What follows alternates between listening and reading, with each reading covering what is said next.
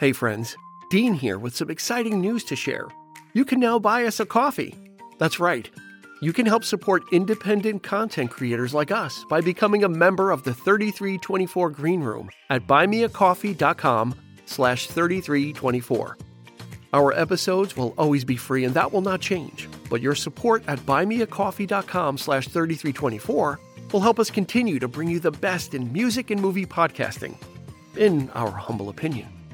As a Green Room supporter, you'll not only have our undying gratitude, but you'll also be able to vote on which episodes we record and receive other perks for as low as $3 per month. That's the price of a cup of coffee. There's absolutely no obligation, and nothing about the show will change. It's not going behind a paywall. Go to buymeacoffee.com/3324 for all the details. The link will be in the show notes of every episode as well. We'll see you in the Green Room.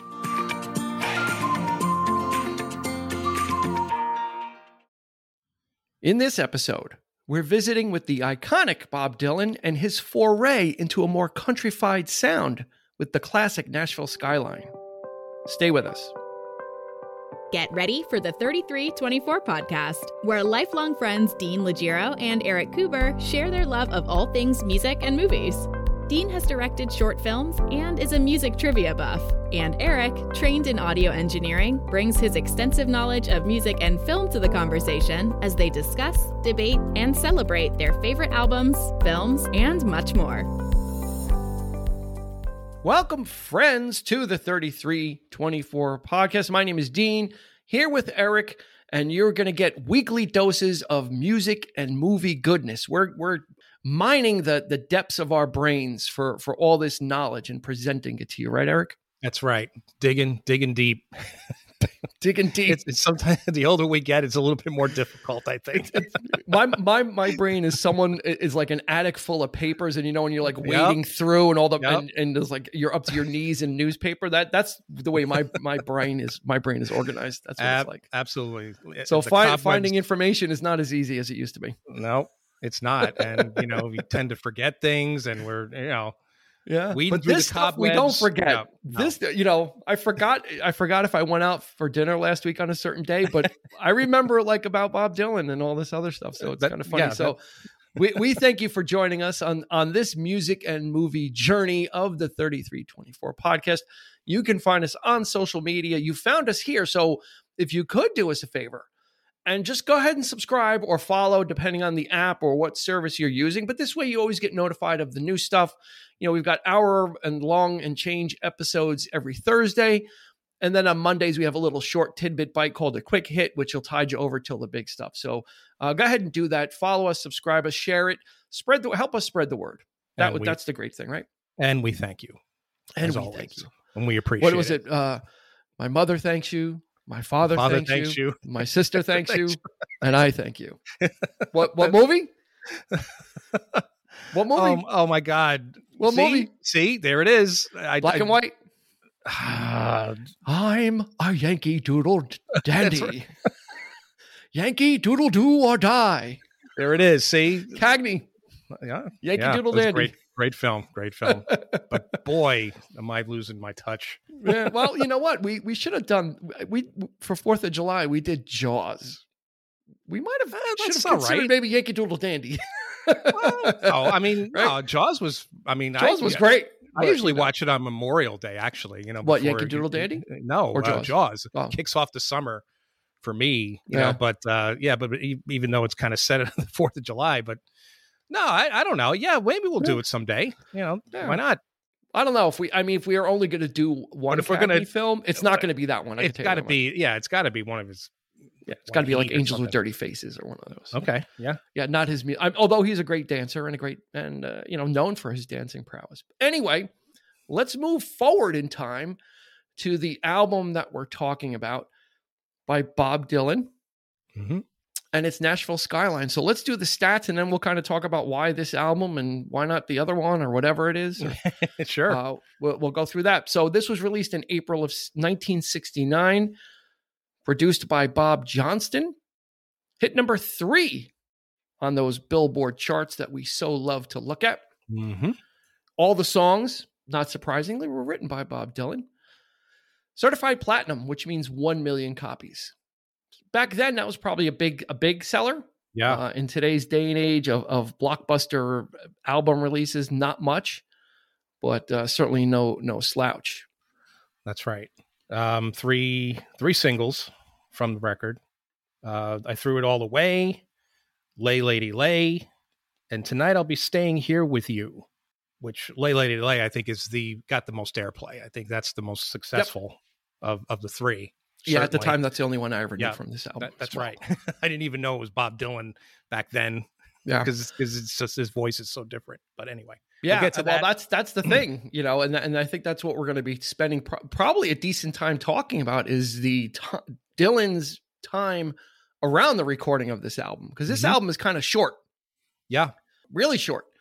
But there's a lot of things that were going on before this album came out that really kind of lead to Nashville Skyline and lead to him kind of changing, because his first album was in 1962 and through most of the 60s, folk artist, right? I mean, he was the social and political voice of a generation at the time. Picking up with Peter, Paul and Mary and Pete Seeger and all those folk artists that people were loving. Dylan just slid right in there with the social commentary songs and political songs. Right in there, but he also he rose above all those other people and almost became a prophet in a sense to a lot of people, held him to such high regard with that kind of thing, that when he did start to make some changes, it ruffled some feathers. Yeah, that was the thing. He was firmly entrenched in the folk scene. Yep. And those artists and kind of took him under his wing, and that's really what he was. His lyrics are very thoughtful, very poetic, very passionate, sometimes very social, sometimes political.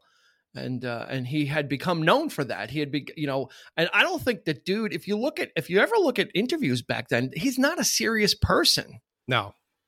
Yeah, he's always I think kind of sarcastic. He's always joking. He's always smiling. He's like, you know what I wrote down in my himself seriously. You know what I wrote down in my notes?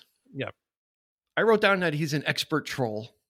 Because I think he knows. Like I think that's what he does. Like he is an expert troll, meaning he subverts what the expectations are for people. Oh, yeah, absolutely. And I think that's what, when people were taking him so seriously, I don't think he was able to take that seriously. Right. That people were putting all that on him, like, oh, you say this and you do that, and they were expecting that he was this, outside of his performances, that he was that person, and he kind of really wasn't. He kind of really liked to subvert the expectations and make fun of himself, and that's not to say that not take it too seriously. Right, what he was writing and singing about wasn't important to him, of course. But on the other hand, it's like, how far do you go? I mean, he considered, I'm just a songwriter, people. I mean, you have to change at some point or another. And I remember, just like, if you ever watched the DA Benny Maker documentary, Don't Look Back. That's the tour, like when he was touring England at the time, and he was plugging in. Yeah, and he's using a band, and they plugged, and people were just booing him, and of course, I have that written down, which was it's legendary now. It's mythical, but what really kicked that off before the European tour was July 25th, 1965. Yeah, at the Newport Folk Festival, right? That's right. Newport Folk Festival. So it's folk artists. Yeah. So Dylan gets up and he plays a few songs with an acoustic guitar, and then plugs in, and it was known as Dylan Goes Electric. Yeah. And there's varying reports, but overwhelmingly the myth or the legend is that half the crowd was booing, because this was a betrayal of the artistry and the social commentary and all this and the stylings of folk music, that all of a sudden Dylan was basically like thumbing his nose at, especially at the Newport Folk Festival when you plug in. I don't know, man. You put yourself in that position where you're putting people on a pedestal like that. You're going to get burned at some point. The expectation is too great. It's inevitable.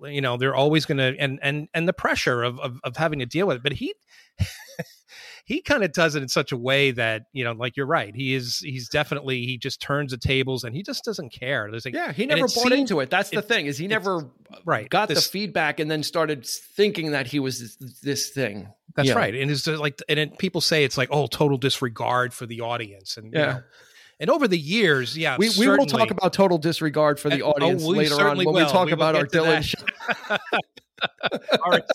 our first one and only experience, one and only Dylan show. We will talk about disregard for the audience when we get there, and we will get to there. I think we'll save it for the very end. Yep.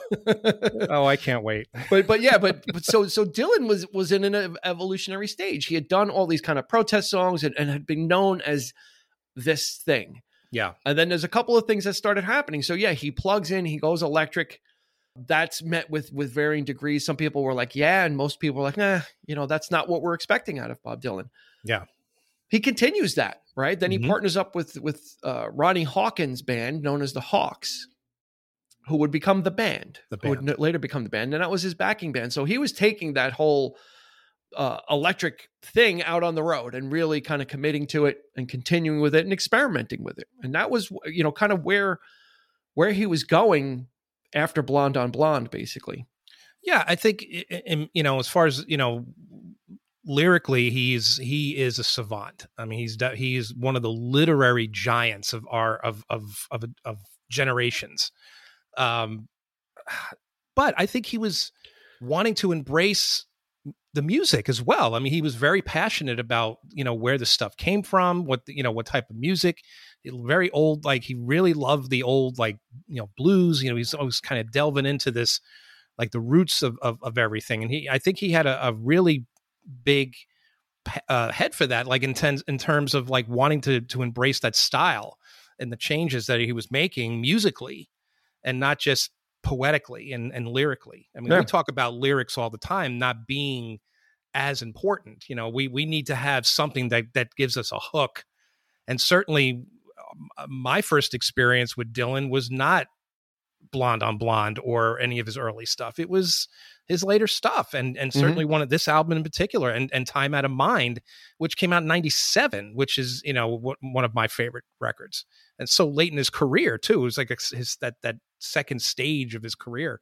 Yeah, that might not have even been the second stage. That could have been that could have been like the fourth. I mean, he is a chameleon, and he keeps evolving and changing, whether it's painting, whether it's acting, his musical endeavors. He has got a brand of whiskey out, so he will not be like pegged into one thing. He is not that. And back in the mid 60s, when he did go electric, around that time he also had a motorcycle accident. Yeah, and that forced him. He was kind of out of the spotlight for quite some time while he recovered.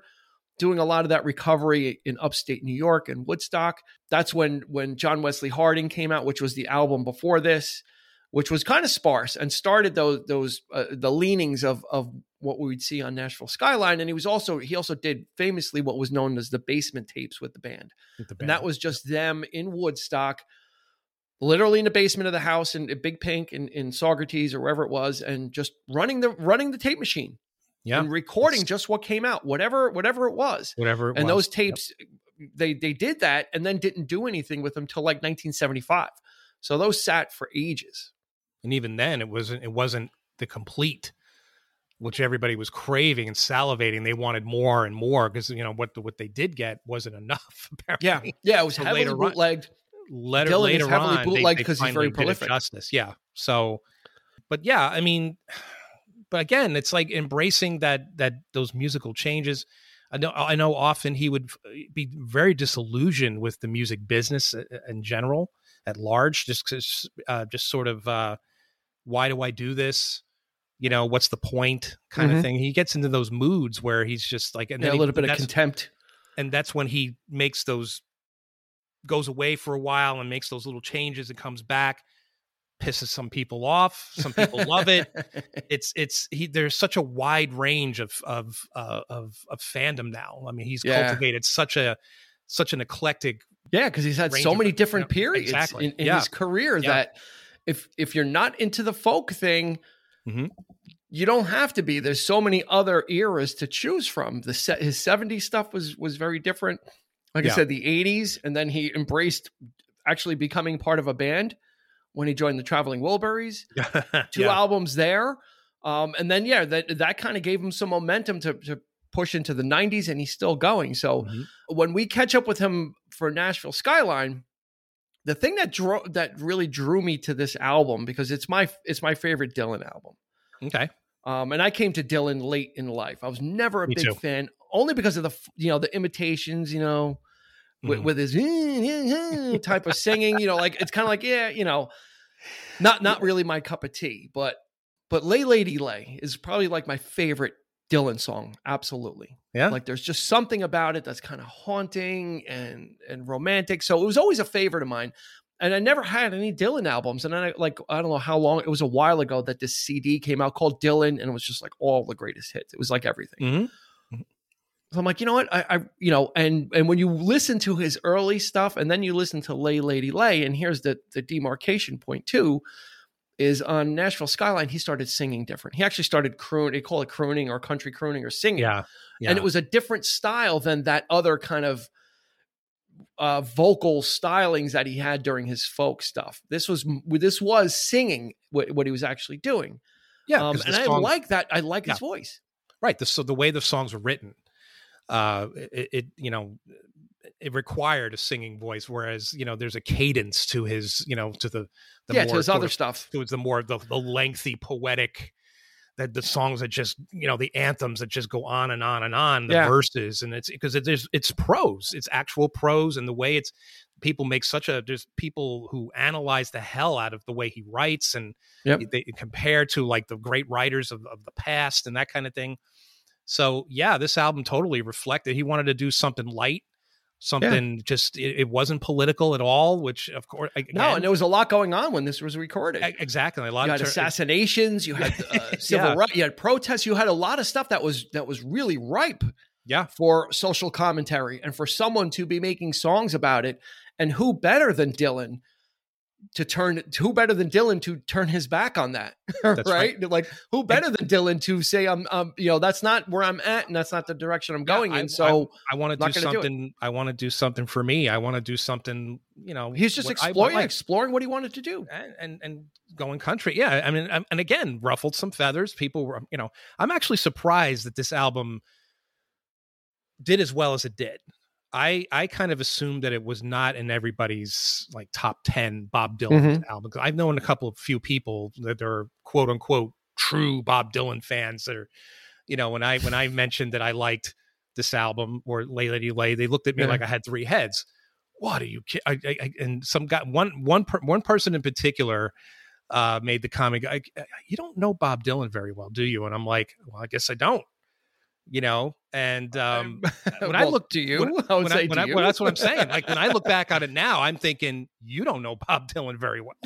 It's horses for courses, right? That's the thing is he's been recording since 1962, and so we're in 2021. So you're talking almost 60 years, and a very prolific 60 years. So let's say that too. Yes, he doesn't. He really cranks out either the albums, the special editions, the bootleg series, greatest hits. I mean, there's a lot there. One funny thing about Nashville Skyline is when he was at the time questioned about why does your voice sound different? He had claimed it was because he stopped smoking. Yeah, I believe that. That doesn't change your voice like that. He was singing. It's not like he sang that way before, and all of a sudden it sounds different. That I think that was him trolling again. It's like, I stopped smoking. It's like, no, you're singing a different way intentionally. Yeah, well, he's actually trying to, he's actually attempting to sing. I will let's put it there. And which I love it because it's not perfect, and it is his singing voice is a little strange sounding, but I think that's what I like about it too, because it makes it a little more vulnerable, because he is doing something that's outside of what he had done. This came out in 1969, so this is outside of something he had really done for the past 6 or 7 years. Yeah, as far as that, no one really changes their vocal style. No, it's right unless something happens, unless they get old and they do that, but not someone who's in the early stages of his career in 69 does not change the way you sing. That's right. The only other person that sounds so different. The only person I could maybe I could compare him to would be somebody like David Bowie, who makes, again, a chameleon who's gone through so many changes in his life. But yeah, in this album, and he would. I think it actually sounds good, though. I mean, I think it's the best he's ever sounded personally.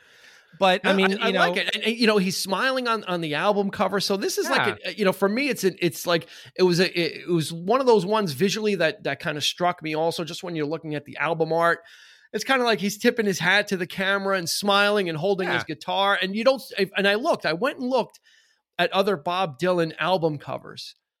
And like, this is the only one that he's actually smiling on. Like, he's on most of the covers is not that he's grimacing in other ones, but he's just like serious or, flat faced. Right. This is the only one that he's like smiling in, which is kind of a thing. I think that he was happy doing this. And it looks like a candid photo. It doesn't look like it was like he was posing. He's just looking down and it's like a quick, like, somebody took someone taken from up, from looking up, and it's just I love it. I love the album cover too. So it's just and this is an easy listen too. So if you're not, if you're not into Bob Dylan, like I wasn't, I think this is a good entree into it because it's not the heavy. If you don't want the political, the social, or that kind of stuff, I would say go in with Nashville Skyline. Because then you can go in either direction, because this was the last album of the 60s. So then you start the 70s with Blood on the Tracks and all that kind of great stuff. Or if you want to revisit the earlier stuff and see what all that was about, the more folk stylings, this puts you kind of right in the middle of maybe like his first and second phases of his career, perhaps. I would say. This might be the beginning of like phase 2 of his career. Yeah. What do you think? I agree. And he would certainly revisit it in much, much later in life and stuff in the late 90s. And even now in the 2000s, he's going back to this sort of rootsy, like country style. And this is original stuff, by the way. This isn't, we're not talking about all the cover albums that he's done, which, some blues and folk and country and, but really digging deep into like the heart of the true like Appalachian kind of stuff. Like I know he's done some albums like that, or at least tried to. But here again, it's like we can't over. It's snappy. It's country. It's just light. Kind of rollic. It's you know what? This album should have been named Freewheelin', not his second album should have been named Freewheelin'. This one should have, because that's the way it is. This is like a freewheeling album. It's just it really is. It's moving. It's breezy. The songs are quick. They're basically all of them are love songs, and they're just kind of really you kind of get in and get out with this album. And it opens though with one of the greatest songs, which is, Girl from the North Country. Yep. Which he wrote back in 62, but actually didn't get around to it until 69. And it's got Johnny Cash on it singing with him. And you could tell that I think this song, I think, is going to be indicative of the album, because if you listen to them duetting, they're not duetting perfectly. They're actually not really too in sync with each other. No. Which means it's got that raw feeling to it. It's got the feeling of we're going to knock this out. And we're going to kind of get it done, roll the tape, let's sing it. And that's how it sounds. It sounds like this was a performance, and this is how it came out. They didn't go back and, because they're out of sync with their vocalizations sometimes. And that's great. I love it though. It's more genuine. Yeah, absolutely. And a lot of that kind of stuff, they didn't spend a whole lot of time harmonizing, and notice like these like people back in the day singing over one another and that kind of thing, and just the joy of just singing the song together, but not having to like sing in a different key to harmonize is great. They just sang together. You're just singing together, right? I mean, it's like you and I just like started singing a song, and we would just be, it might be close to that. Well, I'm not saying it might sound like that. I wouldn't say it'd be good, but it would. But you know what I mean. It's on our best day, it might. The spirit of it, though, is just enjoying. It's the passion to do it. Let's just do it. Let's just record it. And this song was used to great effect in Silver Linings Playbook. Yeah, she played when Jennifer Lawrence played this for Bradley Cooper's character, when it was just when she needed a dance partner and he agreed to do it. And there's like their first meeting for like the dance lessons, and she plays this and says, just sit down and just listen to this song. Well, used to such great effect. I think you like that movie. No, actually, I don't like Silver Linings Playbook. Are you serious? I love it. Of course. I love Silver Linings Playbook. I do too. I mean, you bring it up a lot though, so I think we might be doing stop. that. No. No, we'll have to do it. We're definitely going to do it. Definitely going to do it. Okay, so you know what it is though? We keep talking about albums that use that songs appear on from Silver Linings Playbook, right? Led Zeppelin, what is It Should Never Be. So it's just got a great soundtrack as well. But that's what this podcast is all about, right? And we make that transition from music to movies, and that's what we love anyway. We move silently, like a ninja. I think some of our favorite films is because they use these songs in them. Well, sometimes, honestly, sometimes you get introduced to it. That's right. Especially in Silver Linings Playbook, because some of the choices are like that. This would be an obscure choice to put in a movie. Yeah. If you're going to go with Dylan songs or whatever, like this would be a very obscure choice, but it fit with what was going on. So it's like, wow, this is really cool. Let me go check it out, and then you go back. So it's not just music, but it's always it's part of the script, right? I mean, you're a director, you want the right kind of song for the scene, So the deeper the well, the better.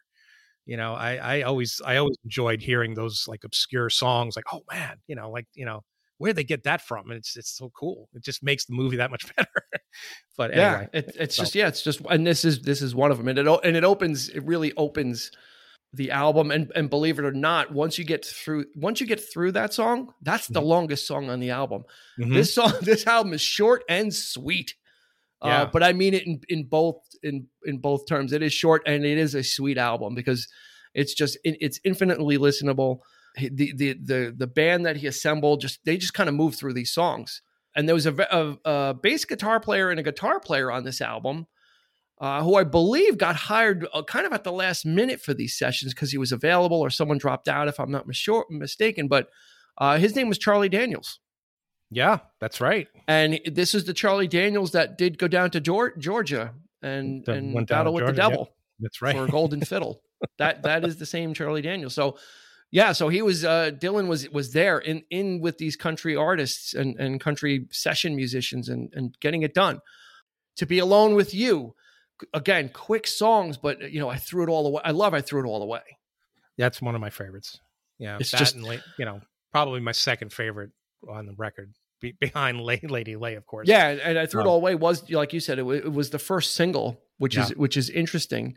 But these are just like little kind of musings about relationships or about being in love.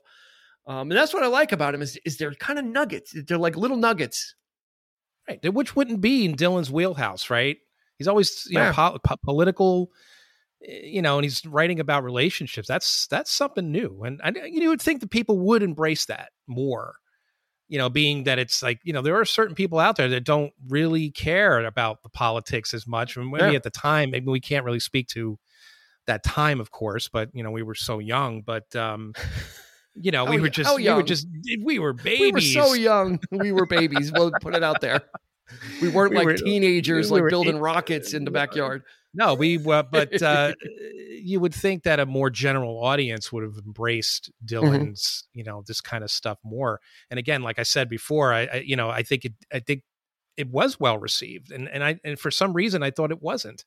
Like, it just it was a bit of a head scratcher though for those folk music critics too. They're like, well, critically, it did well too. Yeah. Right? Because people they turned around and said, hey, this isn't the, whatever, but we like it. Yeah. Especially the British journalists. I mean, they love Bob Dylan over there. Yeah. they're crazy about him. I've gone on YouTube. There's so many, I guess they were journalists at one point. They might be retired, and they do a lot of videos of favorite albums and my top 10 favorite Bob Dylan albums. And they go into such depth about each one. And it's like, wow, there's so much to cover. And, Nashville Skyline, was surprisingly on a couple of their lists, but the way they embrace how different he could be, I think. Yeah. They didn't shy away from that. They didn't shy away from it at all. I think probably even more so than the American critics, I think. So I don't know for sure, but I suspect that, I hear a lot more positive things coming out of the British folks over there. But yeah, they just love him. Yeah, Yeah, but if you want to hear how clever Dylan can be within a short song, is listen to Peggy Day on this. It's very much a wordplay with spending my nights with Peggy Day, and then spending my days with Peggy Night, and it's just a fun he just rattles this stuff off, and the way these songs sound, because they're so short, and quick and to the point, it sounds like they were just recording like so much stuff. Rolling this stuff off. What do you think this song sounds like to you? What does it remind you? Yeah, what does it remind you of? Nothing that comes to mind. Beatles, maybe? Like what? George Harrison. Do do do do do do do do do. You know what I'm talking about? Yeah. Do do do do. Good Lord! I want to tell you. Yeah, no, yeah. I think that was the lick that you were just humming right there, unless I'm wrong. And of course, this would be not too far straying from the path of what he would do with the Wilburys, right? I mean, this is kind of in the same sort of quirky, in the same realm. Again, let me see. 2, for you, 4, blue. 6 for you, blue. Okay, from Let It Be. That's right. That's what I'm talking about. And that is a good comparison, because Let It Be was like the rough kind of stuff that they were just throwing together too, right? And that kind of loose feel. That's like the loosest feeling Beatles album, because it was all just the sessions. Yeah. And it seems like that's what this is like they recorded the sessions, and whatever came out, they kind of went with. Because, 2, 4, 6.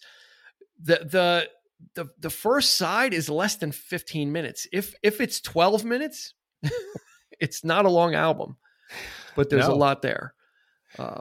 And side 2 opens with what is my favorite song and the highlight of this album, and it sounds like an outlier, and it's Lay Lady Lay, open side 2.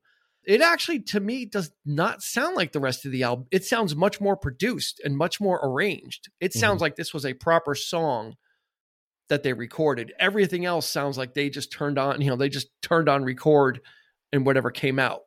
Yeah, I agree. It's much more atmospheric. And I love the guitar, the pedal steel on this, just that those like suspended notes that are just in the background. And he really does kind of push the vocalizations on this song. I think this is the song that was meant to be that kind of vocal. Yeah. Like I think everything, I have a feeling everything was built around this song, like everything else. Cause this is feels like the fullest realization. When they say of the song, crooner, I mean, he really goes low.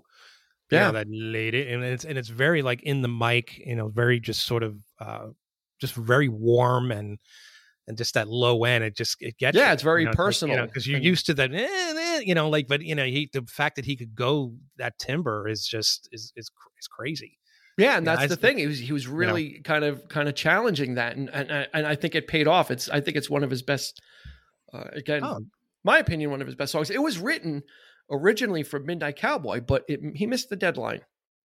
I could see that. I could totally see that being, because it does. It has that feel, almost like everybody's talking in a way. It's not as fast. It's not as but I could totally see that being the alternate choice or maybe the original choice, whatever, but or just add it in there. And supposedly the legend goes that it was written about somebody in particular, pretty big actress at the time, pretty big actress and singer at the time that this was supposedly written about. Take a shot. You quizzed me. It's only right that I quiz you now. I throw a stumper your way. I'm not humming anything. An actress, singer. Ooh. Late 60s. And Margaret?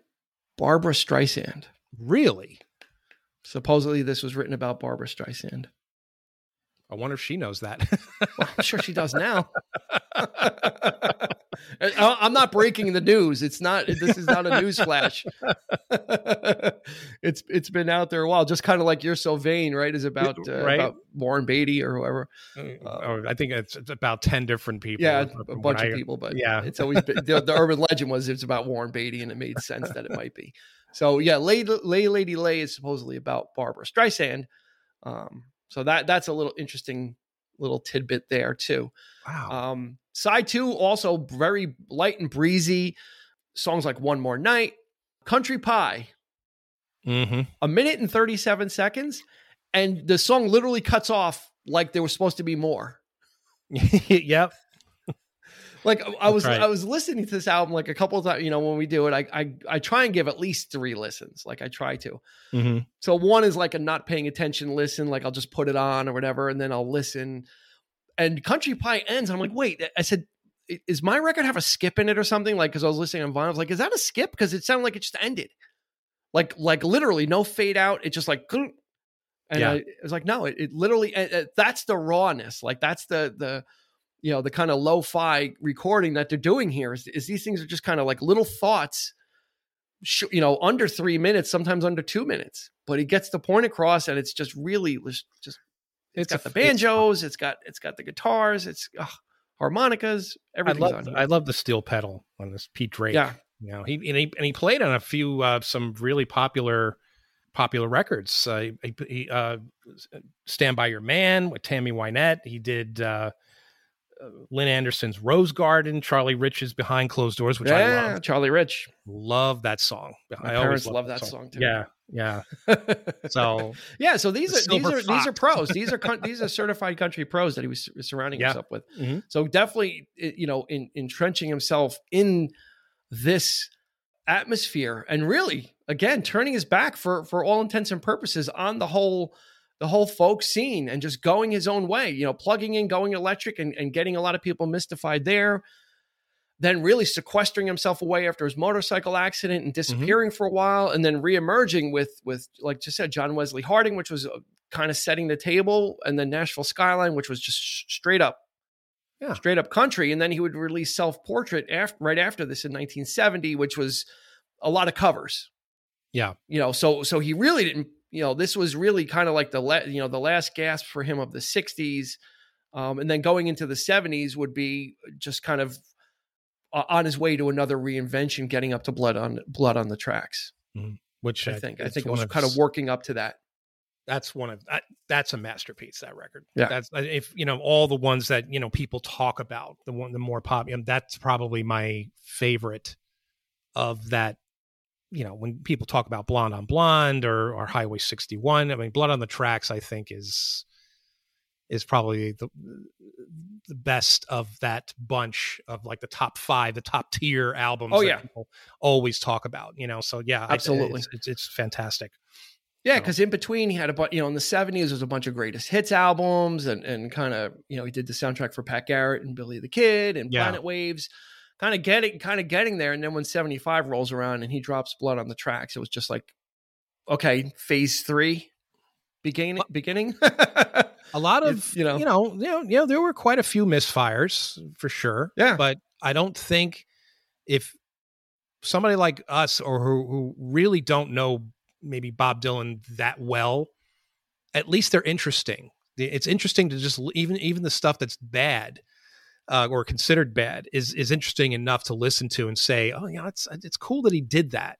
Yeah. It's cool that he tried that, or, whatever. I mean, it's just, it's so eclectic. I mean, it's just so amazing. Somebody could just switch gears like that, Yeah. Cause he would release the Basement Tapes in the same year. So he comes out with Blood on the Tracks, and then reemerges with all these tapes from what you're talking like 7 years earlier then. Yeah. Because now the band was something pretty big too by 75. So that kind of made sense. It's like, oh, these guys back then were the Hawks, kind of came up to upstate New York to kind of help me recover and just play some songs. And now it's like, oh, we've got these legendary sessions. Yeah. Let's put them out. So, I think that begins phase 3. Which was, he's like his own MCU. Yeah, you're right. You're absolutely right. We're heading into the 80s, and it's just, I think that was probably his low period. I think consistently, I don't think I think Oh Mercy might have been probably the best of, that's like 89, and we're talking, he did the Wilburys, and then, but again, like he embraced the sort of the fun of it and did something light and breezy with that. But like Oh Mercy, he would get with Daniel Lanois, who was, you know, producer for U2, Peter Gabriel, Robbie Robertson, even, which was a great comeback, I guess. But he wasn't really. His albums in the 80s weren't as strong, and I think they got a lot of heat. Starting off in 1980 was Saved, which was he had converted to Christianity. So it was kind of like, you know, not like a straight up gospel album, but it was exploring those themes. So he started off the 80s with that. So yeah, you can kind of say, you know, and then Shot of Love, which is kind of a strange one as well. And then he kind of starts recovering with Infidels and some of that stuff. And then he you got to remember too that his partnering with Tom Petty in the 80s was very important, because he asked Tom Petty to go out with him and be his backing band. Yeah. You know, so that actual connection, I think, was really important too, because they just toured endlessly. And I think that was what. That was probably the biggest, one of the highlights was the live, you know, that tour, that relationship that was formed. This would probably be like Dylan at his most, how do you say it? Most alive, I guess you could. It's a lack of a better term. In you could see that he's really enjoying being in a band, like a big band at that. The Heartbreakers, you know, this was not, you know, just a 4-piece thing or whatever. I mean, this is like, you know, this is an established band, and he's having a lot of fun, and he's just you know. Yeah. And then that would lead to the Wilburys. Then all of a sudden, a strange set of circumstances occurs where George Harrison needs to record a B-side for some of his stuff from Cloud 9. He left his guitars. Tom Petty gets involved, and then they need to record somewhere. So they contact, Bob Dylan's got a studio. So let's see if his studio is available at his house. And they go there. And then, you know, Jeff Lynne was working with Roy Orbison at the time. And then you end up with 5 people in a room recording a song that's supposed to be a B-side. And Warner Brothers says, you know, no, send it back. Go ahead and give us a whole album of that. And then Bob Dylan did actually join a group called the Traveling Wilburys. And I think that was him at his, you know, this goes against, I think, everything that Dylan was about. And that's why when it came out, I was so like, what is Bob Dylan doing in this group? Because he is such a loner when it comes to that kind of stuff, right? Yeah. And such an outsider. And really kind of does his own thing. But then it kind of makes sense that he's going to do his own thing, and he would be the last guy you would expect to join the Traveling Wilburys and kind of embrace that kind of strange character. They all took on different personas, and there was this whole thing built up about it, and he was full on with it. And the reason why you could tell is because they did a volume 3. They did a second album after Roy Orbison passed, and he was actually he features heavily, I think, on volume 3. Yeah, I think that's actually what turned me off a little bit in the beginning, because I wasn't into him then. I remember that. You know, you're like, it's too much Dylan. Yeah, I'm like, this guy's all over the place. I said, it's like a Bob Dylan album. Well, think about it. Like they were. But now I love it. Yeah, they were like praising Roy Orbison. They were kind of pushing him as like he was like the star of the Wilburys. Everybody was like singing when he died. Yeah, I think Dylan took over that. You know, that spotlight. That senior, he had the, you know, Orbison had the most seniority. George Harrison, group, right? Was he was very happy to step back and say, let Bob. Yeah. And I think I look upon this as the Bob Dylan album that Jeff Lynne produced or never produced on his own. Like he went and produced everyone else except in the band, for Dylan, which is very interesting. Yeah, so this album for me is like that Bob Dylan album that never was that Jeff Lynne produced. You know, if you call everything from volume 1 and volume 2, you know, and Dylan is having fun with those lyrics. Tweeter and the Monkey Man, and congratulations. So he's kind of coming, you know, and then when you get to volume 3. It's just great. You could tell he's just having some great fun with it. And that's one of the great things about Dylan that eventually, I guess you learn about him, is that he doesn't take himself too seriously. That's right. Everybody else does. And I think as the antidote to that, he doesn't for the most part. He's very reclusive, doesn't give a lot of interviews anymore. Yeah. But when he does, he just does things that he wants to do. Right. It surprised me, you know, going back to like, it surprised me that he even agreed to be with a band and you know, just, but I think because it was so tongue in cheek and so I think that's what it was. tickled his fancy. I think that's we're gonna do this. And then you get to songs like New Blue Moon. I could just or Wilbury Twist or She's My Baby. I mean, these songs, the lyrics are ridiculous. Right, but when Dylan comes in, you could just what I'm talking about too. When he's with the hand on the hip, coming, so and then we'll get to that in a minute. But I mean, it was just a great. I didn't appreciate it at the time, but I did grow to appreciate Bob Dylan, and that will lead us to the story. Is over time, it's like okay, I get it, and started being exposed to more things and opening up and going back and listening. And then in 2017, Bob Dylan comes around and I'm hoping for like Nashville Skyline stuff and all this other great stuff. So I call Eric. I said, hey, I think we should see Dylan. Like, we don't know what's going to happen. I think it's a bucket list, whether, whatever it's going to be, I think we need to go to a Dylan show. So he's like, yeah, all right. So what we had done is I had a 3-day sequence that week of concerts, 3 days in a row. So the first day, it was like a Wednesday, was Jack Johnson at Forest Hill Stadium. So Eric came up, I got tickets for that. So Eric did Jack Johnson, which was great. It was a great week of shows because it was a great, compilation of artists. And then the second night was Bob Dylan at the Capitol Theater in Port Chester, New York. So Eric was for that. Eric could not take a third show with me. He's like, I have to leave town. I need my family. I need to be away from you. So I went to Dawes the next night at the Capitol Theater as well. And if I said Paramount before, I meant Capitol Theater in Port Chester. But so anyway, so we go to Jack Johnson, which was an absolutely amazing show. It was. That was just Bahamas open. Such a special night. I mean, the weather was beautiful. Jack Johnson was just on point, and it was just a great show. So we reconvened the next day. It's like, all right, we're going to see Dylan. Let's do it in the Capitol Theater, which is a smaller venue. So it's great. General admission, right? So GA is there's no seats. So you go in and you can, you get to the front, you're in the front. Yeah. So the first indication that there was something amiss were the signs on the front doors of the venue when we get there saying absolutely no cell phones will be tolerated. There was those signs everywhere. It was like, okay, all right, whatever, like no cell phones. Sure. So no cell phones. Everybody's got a cell phone. Right. So we go in, we got there early so we can kind of be up front for Dylan, right? And people start like kind of whipping out their phones, just like taking a picture of like the stage beforehand. And these people got swarmed by people. There was people like in the upper balconies, like watching and looking down. Yeah. And they literally made people turn on their phone and delete the photos. Do you remember that? I do. They had people like open your phone, go to the photos and delete them. And I'm like, holy crap. You've never seen anything like it. I mean, these guys they just came out of nowhere. They were like ninjas. Like they would just they would like swarm somebody and like open your phone.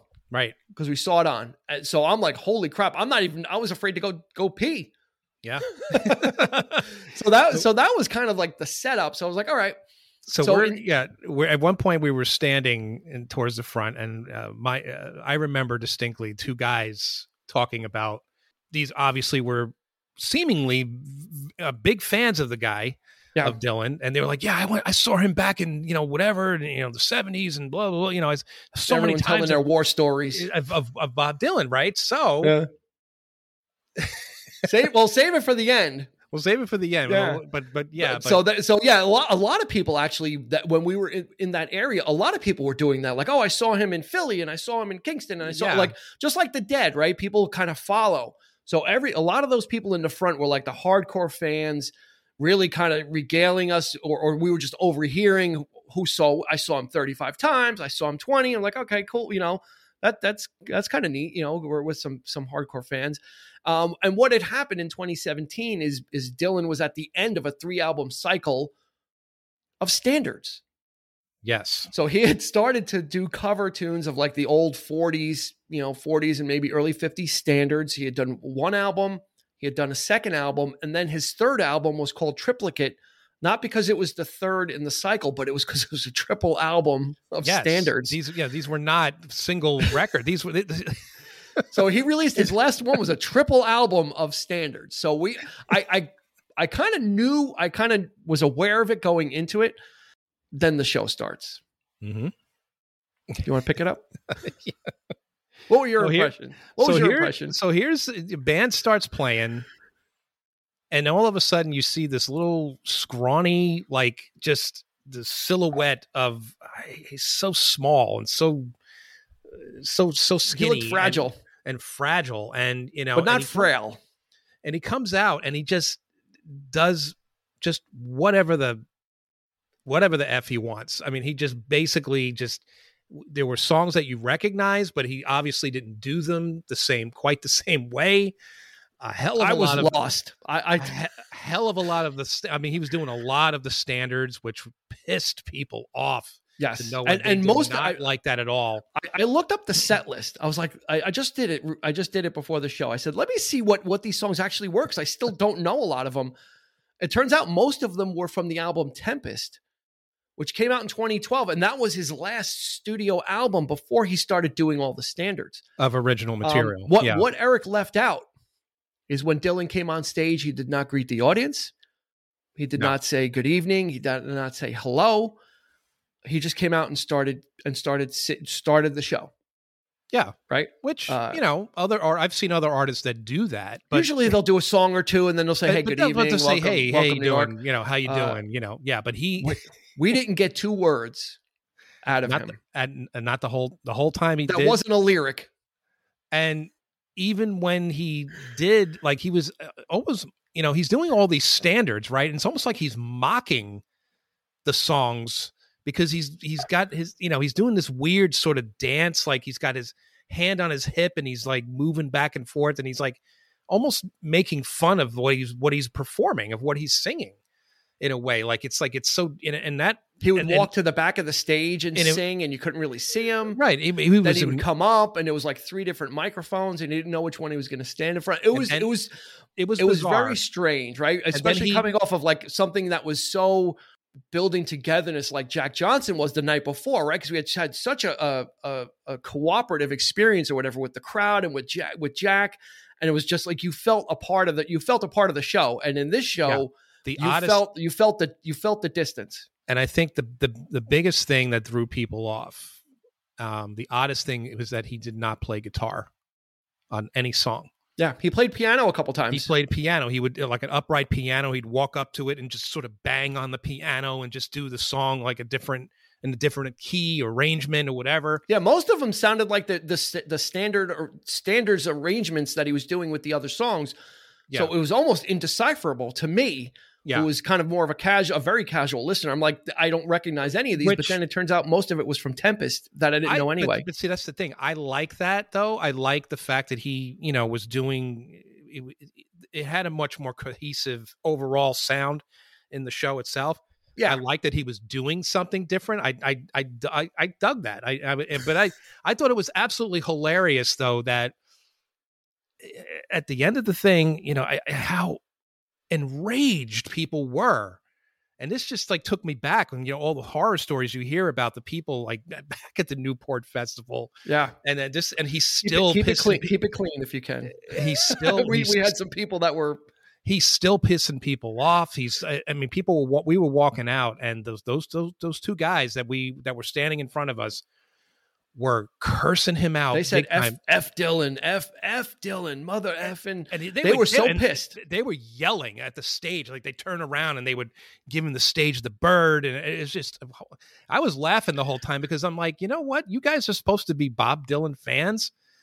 You should come to expect this. Yeah. If you're a true Bob Dylan fan, that you should know that this is not unheard of. Yeah. You know what I'm saying? Like it's like, so you can't be that. I suppose you shouldn't be surprised. You shouldn't be surprised. Okay, I get that it might be a bad show, but for you to get so like upset like that, I mean, that was just we walked out of there scratching our heads, and I think it wasn't until a couple of days later. I thought it was great. I was laughing because, if I'm going to experience a Bob Dylan show, that's what it was. This might as well be it, because and that was the thing is that Dylan was only going to ever give us what he wanted to from him. So that's right. And he literally did not say goodnight. He did not, come out and say thanks for coming. He literally put on a performance on his terms, and that's what and that show kind of epitomizes what we're talking about with Nashville Skyline is that this is a man who makes decisions not based on what he thinks the crowd wants to hear, how they want to hear it, or what it is, but he's going to do whatever tickles his fancy, whatever mood he's in. And if he's not in a talking mood, no offense, that's what it was. So the show was an interesting parallel to Nashville Skyline about how he was bewildering people with what he was doing and changing his voice. And he bewildered us at the show by doing songs that we could not recognize because of the way they were arranged, because he was doing mostly standards. And people were salty walking out of that place. And I guess the people that came expecting to hear, blowing in the wind with the guitar and the harmonica and hearing Tangled Up in Blue. And they didn't get any of that. He did not give any of that. No, he did not. He did not give, and usually at that age, you're on the greatest hits tour. You're just doing everything that everybody wants to hear it. And I got to hand it to him. That's a testament to him. That he's like, I don't care. Right. Like if you're going to get it, if you are going to get it at all, you're going to get it the way I want to deliver it. And you may not get it at all anyway. And we didn't. And we walked out of there. We were kind of puzzled. We were puzzled, but it was. We were laughing about it. Yeah, it was kind of great. I thought I looked upon it as a great experience. It was definitely like I looked at it as almost like a piece of art. Like that show was him delivering an artistic statement of what he was doing, because he was dressed in, he had like black like tuxedo trousers, had a pinstripe down the side, and he wore like this double-breasted jacket, and the studio looked like an old recording set studio. I mean, it was really like he was putting something across. And I think that might have been part of it, is what I'm doing is not for me to interact with the audience, but to present this.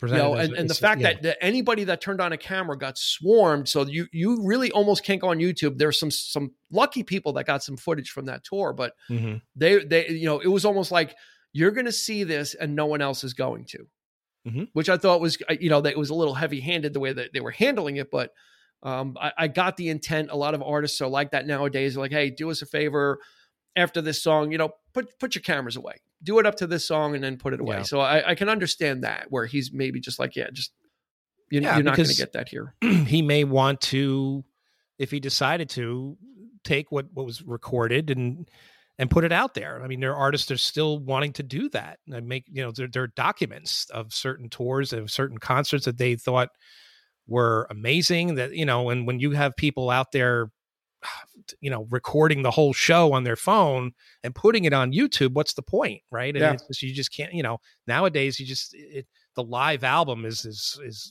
almost dead. I mean, it's gone, because you could go on YouTube the next day and you don't see it. Yeah, you don't see it. Absolutely. So, cool. But my experience though with Dylan, honestly, was I just want to say a few words about Time Out of Mind and just how important that record was to me. Back in '97, I was going through a kind of a rough patch, and that album just kind of fell into my lap, and that was a very important record to me. So, Nashville Skyline is your favorite Dylan album. Time Out of Mind is mine. So, and maybe eventually I wouldn't mind talking about that one as well. But that's down the road. But but anyway, that was a really real important album. And I to this day, I still love the production on it. And we, when you do stuff like Lord Huron, we're into that kind of atmospheric thing. This album has it. It has that sort of feel. I almost feel like this, it might have started there. All these other bands were doing that kind of like echoey, kind of old timey, kind of like very dreamy, like with the reverb and that's what when we did Lord Huron, that's what really struck me about that. It reminded me of Time Out of Mind in that sense of going back to an older time and just, it's just, I love that. Love that feel, love the atmosphere. And again, it's an album not about politics. It's about mortality. It's about, relationships late in life, that kind of thing, and breaking up. And, I think the fact that he was able to rip himself away from those labels that were put on him allowed him to actually continue to have a career where could do whatever he wanted, continue to evolve and continue to have a career through the 90s and just put out stuff that on his own terms. And some of it was hits, some of it was misses, and some of them were really big hits. Absolutely amazing, Bob Dylan. Nashville Skyline. It's a short album. So go ahead. You know what? Take 25 minutes out of your life, because I don't even think it'll take that long, and take a trip with Nashville Skyline. I think you're going to enjoy it, even if you say I hate Bob Dylan. I was one of the big skeptics myself, and Nashville Skyline just captured my heart because it's so quick. The ditties are just so catchy. And like you said, breezy and keeps moving, and everything's really up tempo and really nice. And it is a transitional period in this artist who has had so many transitional periods. I mean, just Lay Lady Lay alone, just listening to that song. That does it for me. That kills me, that song. I love it. Yeah, sure. I can't imagine anybody not liking that tune. I don't know. I mean, I just wish. I was hoping. I think I may have said to you, I said, I don't care if what he does. I think I may have said, I just hope he does Lay Lady Lay. And walked out with a big handful of disappointment. And a bunch of guys cursing behind us. F this guy. F Dylan. They hated him, but we love him. We love Bob Dylan. He's a traveling Wilbury. He's definitely he's a force to be. I mean, you can't help but I don't get caught up. I don't tend to get caught up in the mystique. And we talked about this with Morrison, and but I don't know. He's enigmatic, Dylan. Though he is very enigmatic. He's something else. He definitely is. He's something else. I guess the only other artist that I could probably compare him to again would be Bowie. And I've really started to come to appreciate him now that he's gone. But but again, it's just these artists are sometimes and that's what they are. They're true artists in a very that's right. They're on a whole nother level. Yeah, so absolutely. And Dylan's in the pantheon of rock and roll, of music, poetry, all that. So I'm glad that I was able to get in the Nashville Skyline. I'm glad we were able to share it with you in this episode. And that's going to do it for this episode of the 3324 podcast. You can find us on social media, Instagram and Facebook. We're at 3324 podcast. Twitter, we're on 3324p. So we actually make little tweets too every so often. So check us out there. We do live shows every other week on Wednesdays on Facebook. So check us out there as well. We're very vibrant. We keep ourselves busy. Yeah. But go ahead and visit a live show and meet us and have a good time. It's very interactive. We do some giveaways every so often. It's a lot of fun. So until next time, for Eric, this has been Dean. We will catch you on the flip side.